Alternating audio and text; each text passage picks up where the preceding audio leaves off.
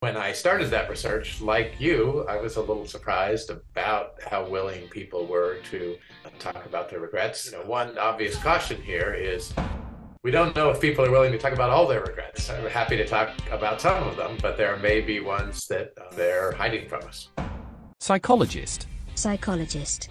Psychologist. Professor Tom Gilovich. Professor Thomas Gilovich. And do we regret the things we did more or less than the things we didn't do? Well, that's the great question, because there's an interesting... People are told, always go with your first instinct. It's not good to switch answers, but you're actually more likely to get it right if you switch answers. But people believe counterfactual thinking, that we react to events not only for what they are, but for what they could have been or might have been. If you ask people later in life, what are your biggest regrets? The things that come up most readily in their minds are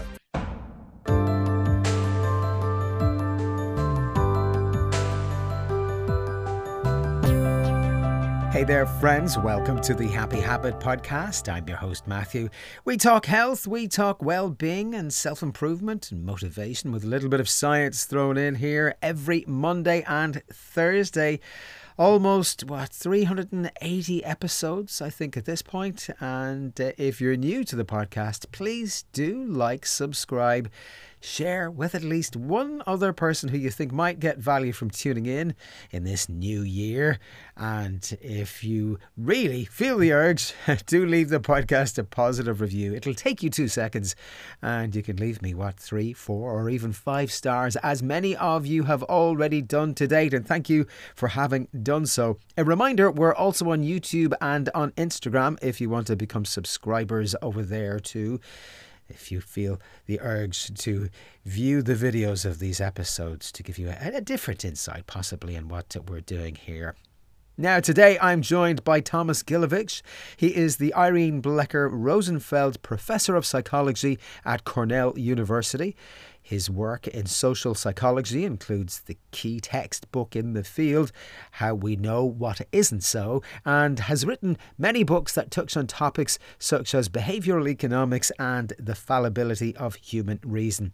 In this episode, we talk about the subject of regret and the impact hindsight has on our making judgments. We explore the relationship between beliefs, emotions and judgments. We ask why people are cautious in the light of a potentially positive outcome. Why do people overstate their abilities, and where does this overconfidence come from? We explore the subject of biases, and we ask how we can become better thinkers and decision makers. Well, can we start by talking first of all about regret? I know you've done a lot of work and research on this particular area, and talk being the operative word, simply because it seems that people are very happy to talk about their regrets, which kind of seems counterintuitive given that regret is a source of their pain. So why do you think this is the case? Why are people so happy to talk about regrets? I think part of the talking about them is coming to grips with them. Part of our life story, not necessarily the most pleasant or productive part. There's pain associated there, but thing we want to get past, and talking about it helps with that. It helps with identifying some silver linings, perhaps getting helpful feedback from other people or compassion from other people makes us feel better about them. So when I started that research, like you, I was a little surprised about how willing people were to talk about their regrets. One obvious caution here is we don't know if people are willing to talk about all their regrets. They're happy to talk about some of them, but there may be ones that they're hiding from us. Of course, can't know that. You can try to get around that by having people answer true or false or rating scale kinds of questions and assure them of anonymity. And those responses are consistent with what they are willing to tell us. So it means that even if there are some hidden regrets on the part of some people, there aren't many. It's kind of surprising. And do we regret the things we did more or less than the things we didn't do? Well, that's the great question, because there's an interesting tension there. In the immediate aftermath of something going wrong, We regret the things that we did. Action regrets hurt more than inaction regrets, because it's so easy to imagine not having taken the action that led to the bad result. I'm a professor, and so it's easiest to come up with examples in the classroom. And one person who's ever been a student and had to take multiple choice tests can relate to this.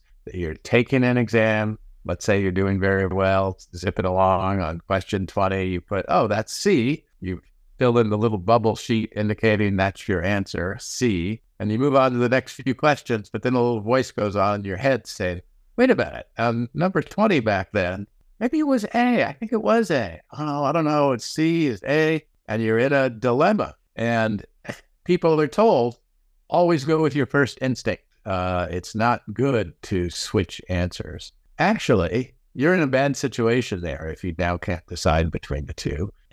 And you're probably the chances of getting it right aren't as good as all the other ones. But you're actually more likely to get it right if you switch answers.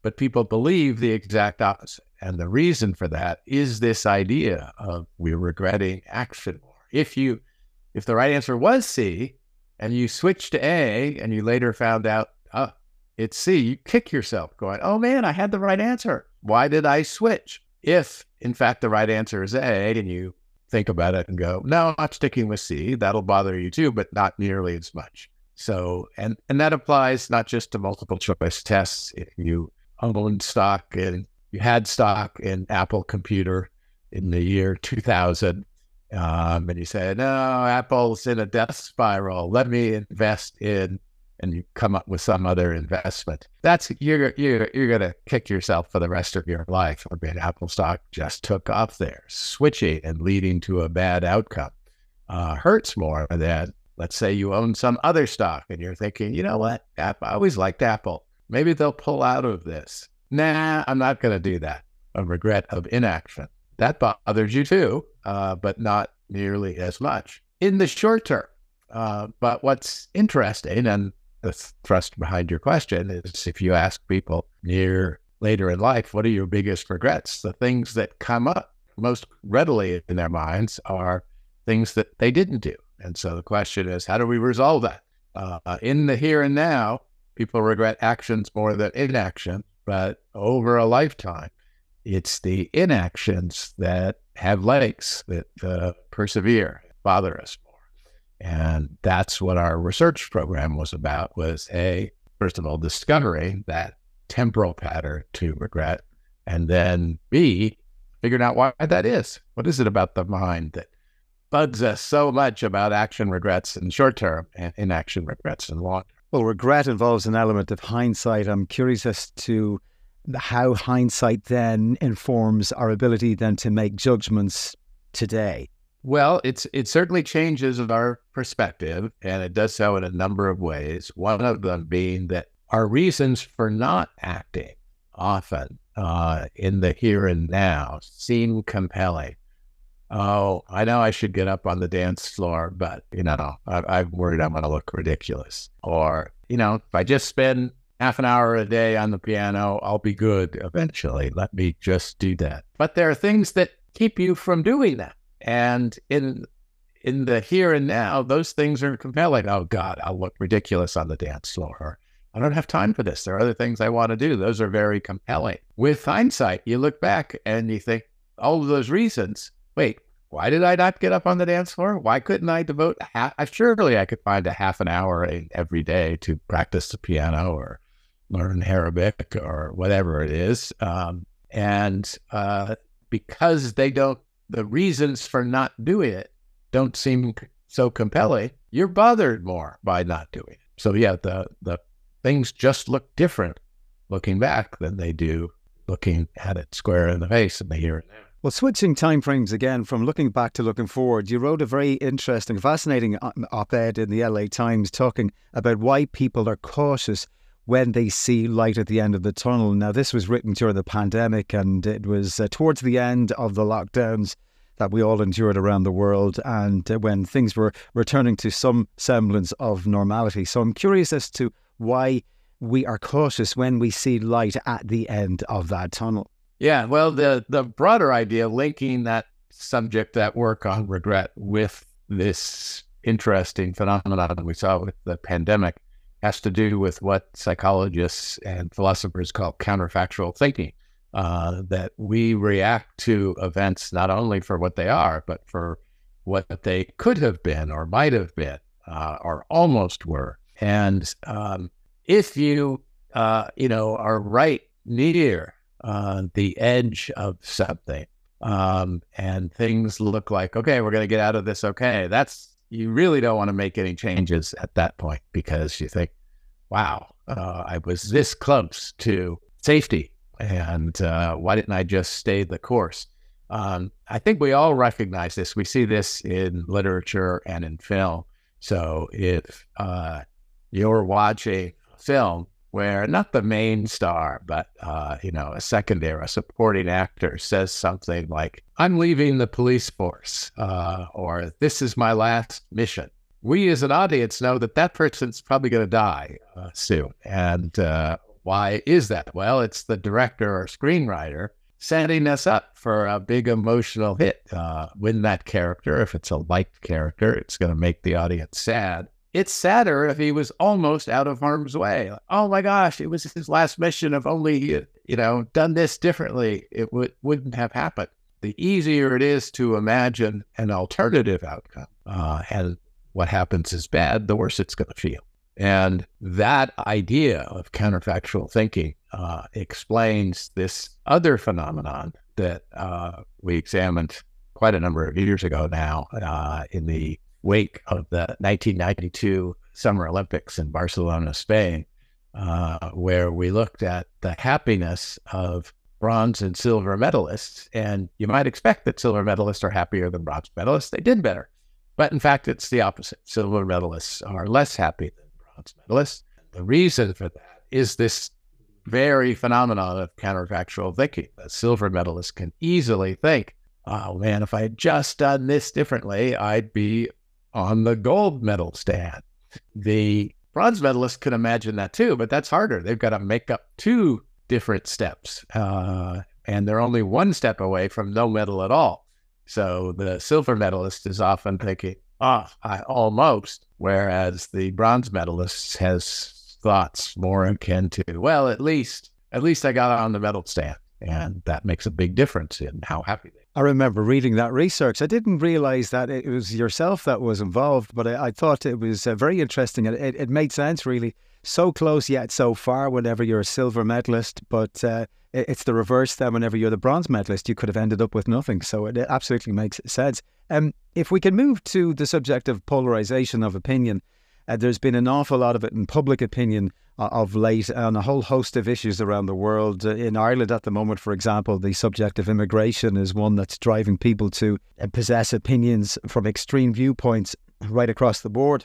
I want to know, is there any research that has investigated how to use judgment to lessen the development of extreme views and thus polarization? Yeah, well, I think one of the interesting things there is there are a lot of organizations that try to bring people from the different sides in a variety of countries to talk to each other, to try to dampen down this polarization. And the interesting result, time and time again, there are some exceptions, of course, but when you do that, it tends to go pretty well. People on different sides, when they aren't on, the demonstration lines, when they aren't manning the barricades, when they sit down and talk to each other, they appreciate their shared humanity and overlaps in their opinion, and they're surprised by how much they see things similarly and are willing to respect each other's disagreements. So what does that suggest? Well, it says at least one thing that I think is really interesting, which is,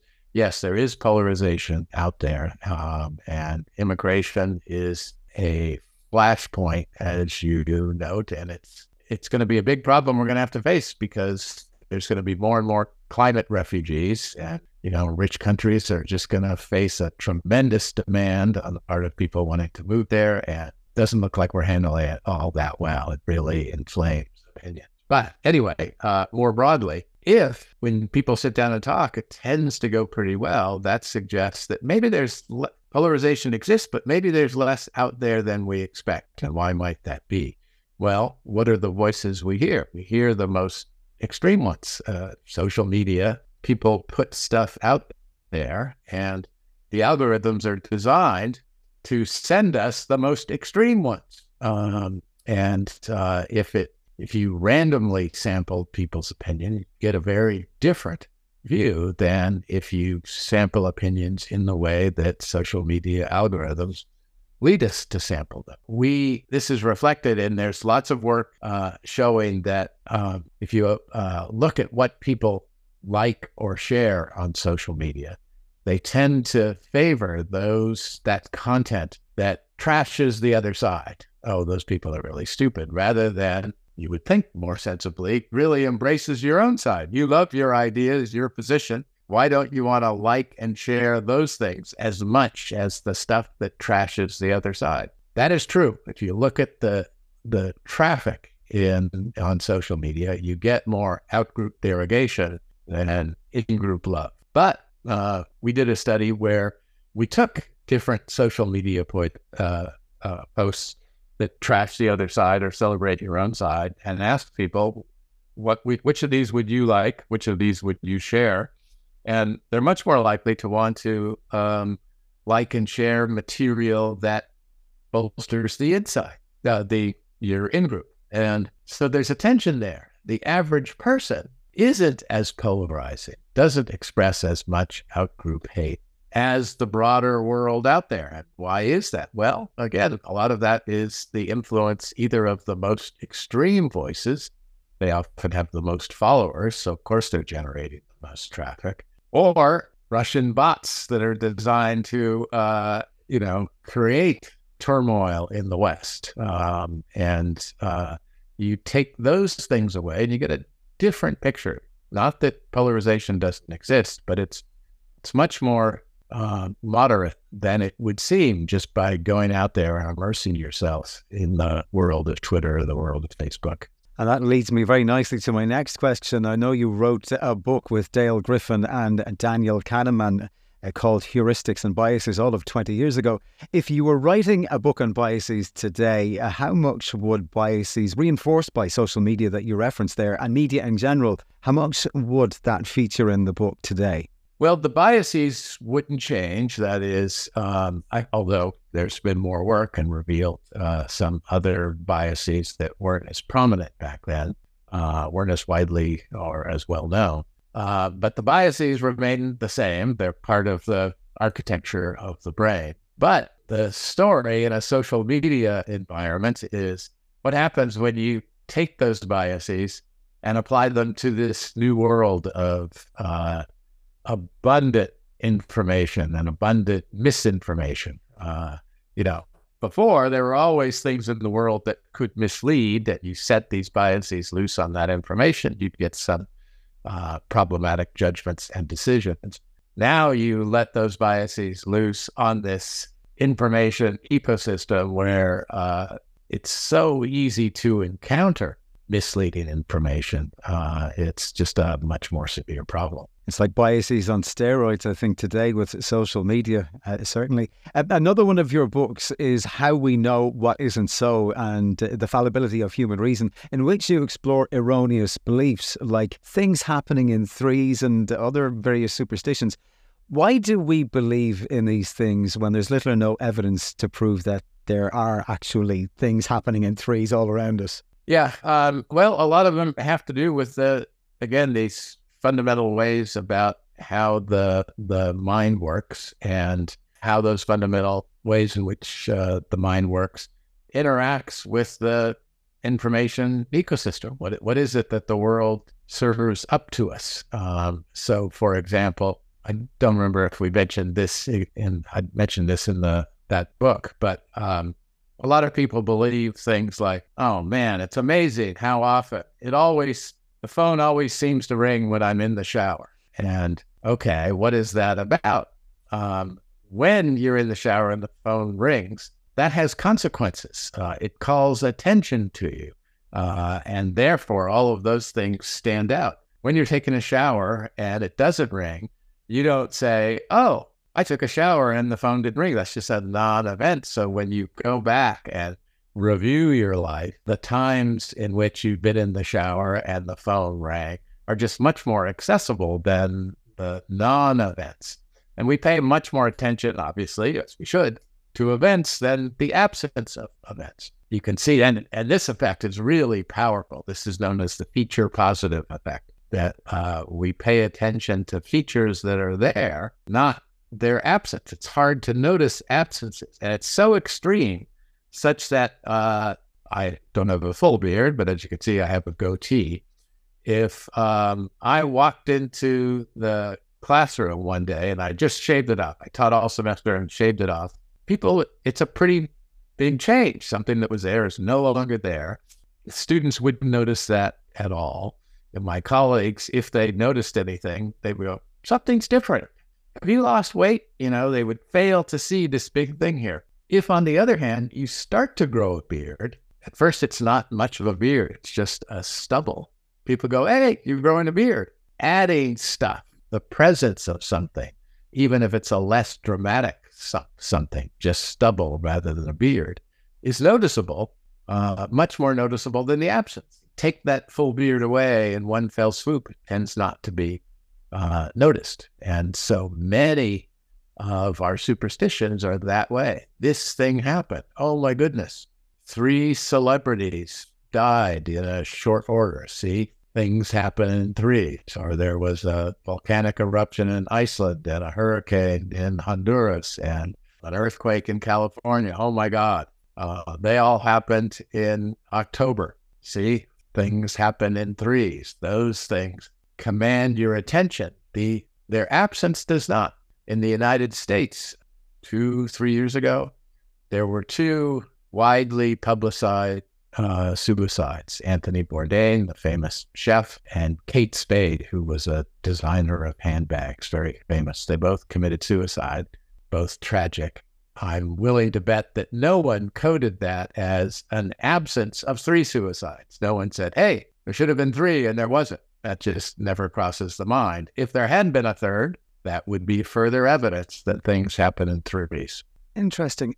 And just on that point, I'm curious to ask you then, just given what you've mentioned there about people not noticing an absence of something, whenever, for example, the government gives somebody a benefit of some description, or for example, they increase taxes, whenever people feel that they are less well off as a result of some government intervention, they feel more aggrieved than they would be if that benefit hadn't been there in the first place. So what's happening in that situation when you take something away?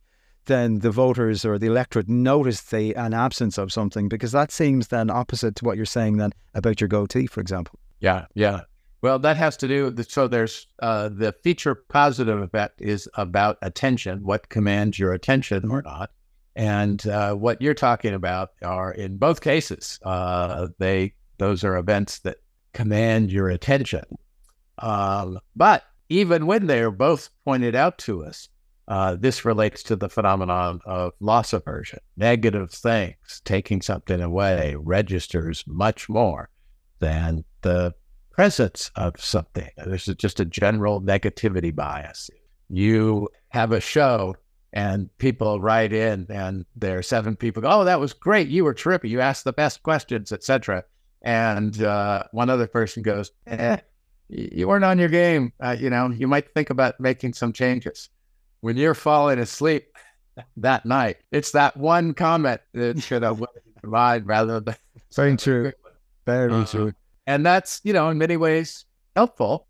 You could imagine why that's adaptive. Focusing on things that are bad gets the mind working to try to make them better. So in a sense, that's a good thing. But it can lead to, problematic thinking about different kinds of policies that, no, we don't need to give people that. Not that important. So we don't make a policy change. Once it's there and you try to take it away, wow, what are you doing? And we saw that in the United States with President Obama's Affordable Care Act, finally trying to get closer to other developed countries and providing health insurance for not everybody, but closer to everybody than we were.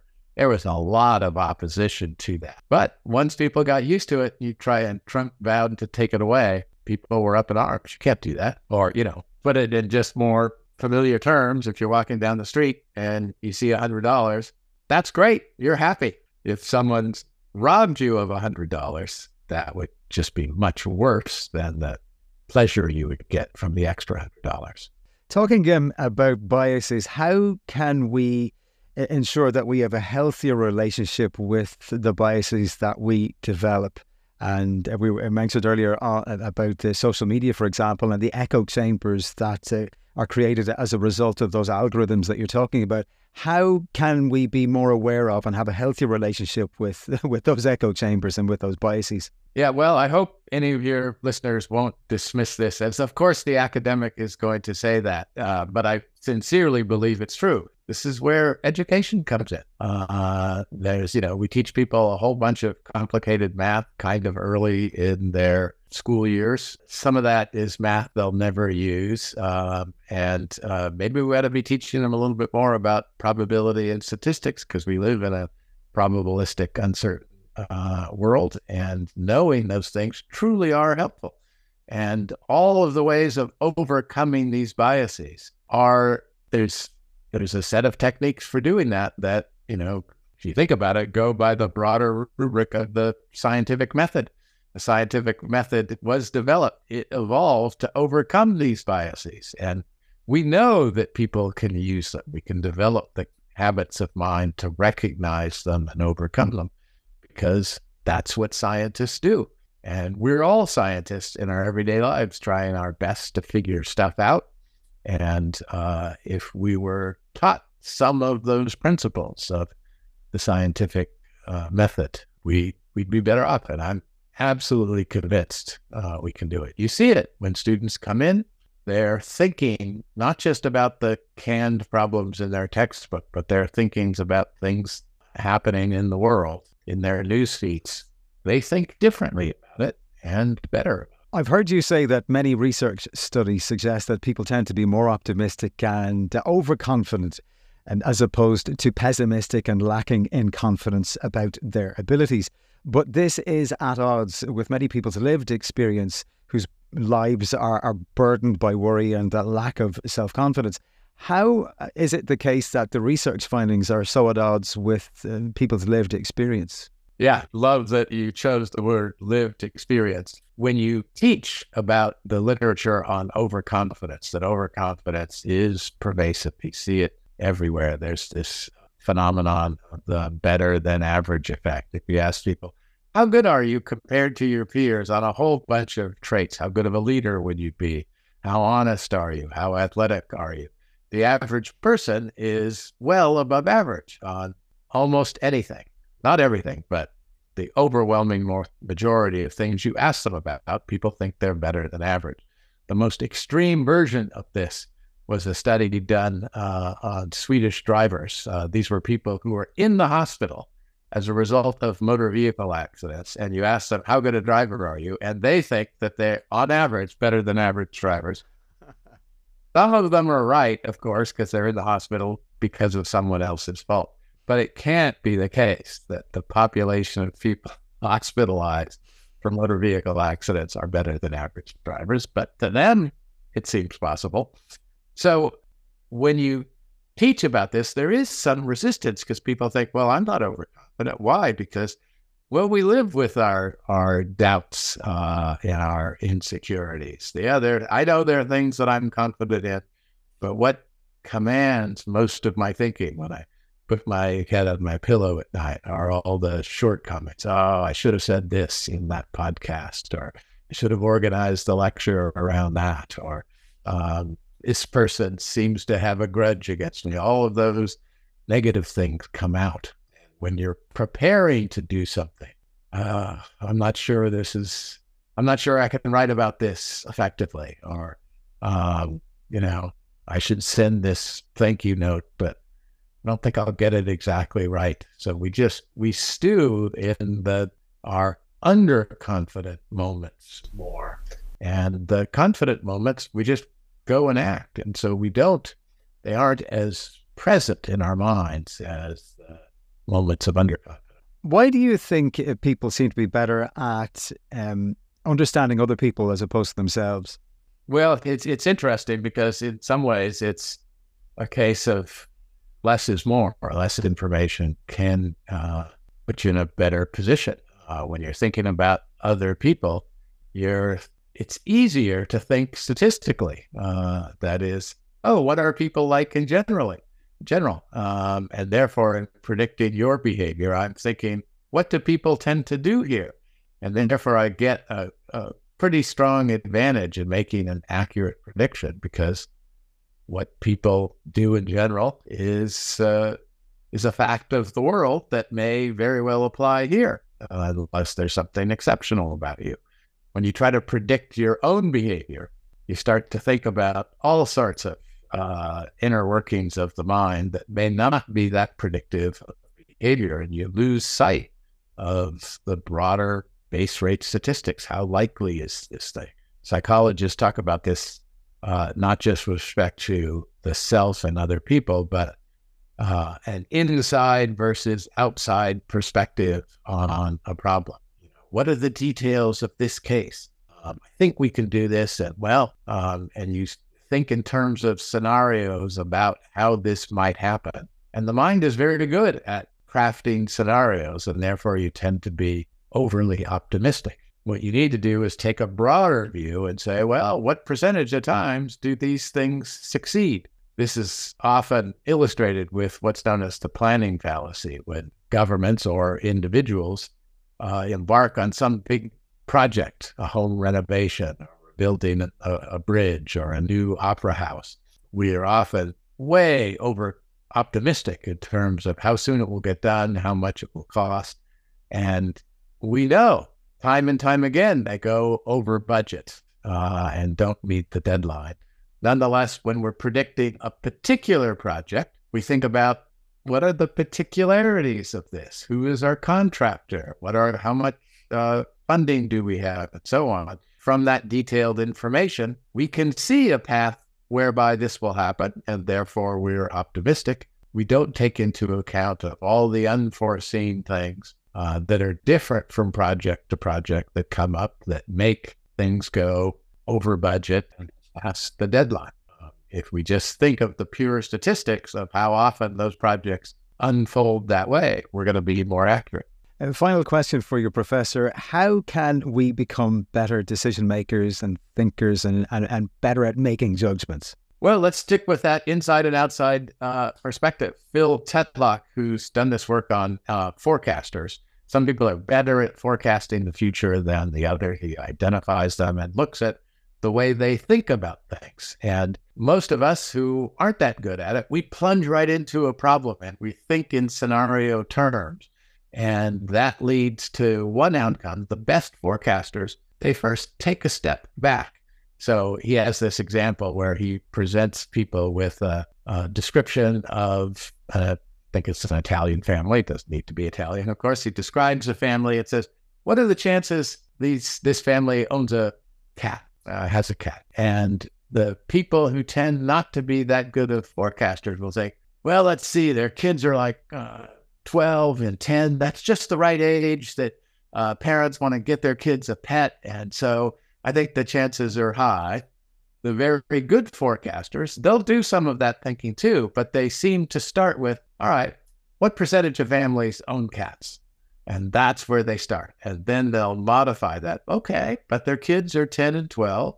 That increases the probability a little bit. So taking an outside view of a problem, any problem you face is one version of that problem that's been faced over and over and over again. And the mind wants to focus on the particular case, and that's good. There's lots of information in the particular case, but we should also think broadly about what is this an instance of? And think about that will bring other information to bear that will make us a better predictor, a better decision maker. Great advice there. Professor Gilovich, if people want to find out more about your work and your research studies, where can they go? They can go to my website. Just type in my name and there's a website will come up hosted by Cornell University. Or they can go to Amazon where my books are listed. And there are many books, so I'll pop a link to both of those websites in the show notes for this episode. Well, for the moment, thank you so much. Really enjoyed our conversation. Professor Tom Gilovich, thank you. I enjoyed it too. Thank you. Well, thank you for listening to this episode of the Happy Habit podcast. If you're enjoying tuning in and if you're valuing the material we're bringing to you, well then please like, subscribe, share, and do leave the podcast a positive rating, because it absolutely does help spread the message of the Happy Habit podcast far and wide. Until next time, stay happy.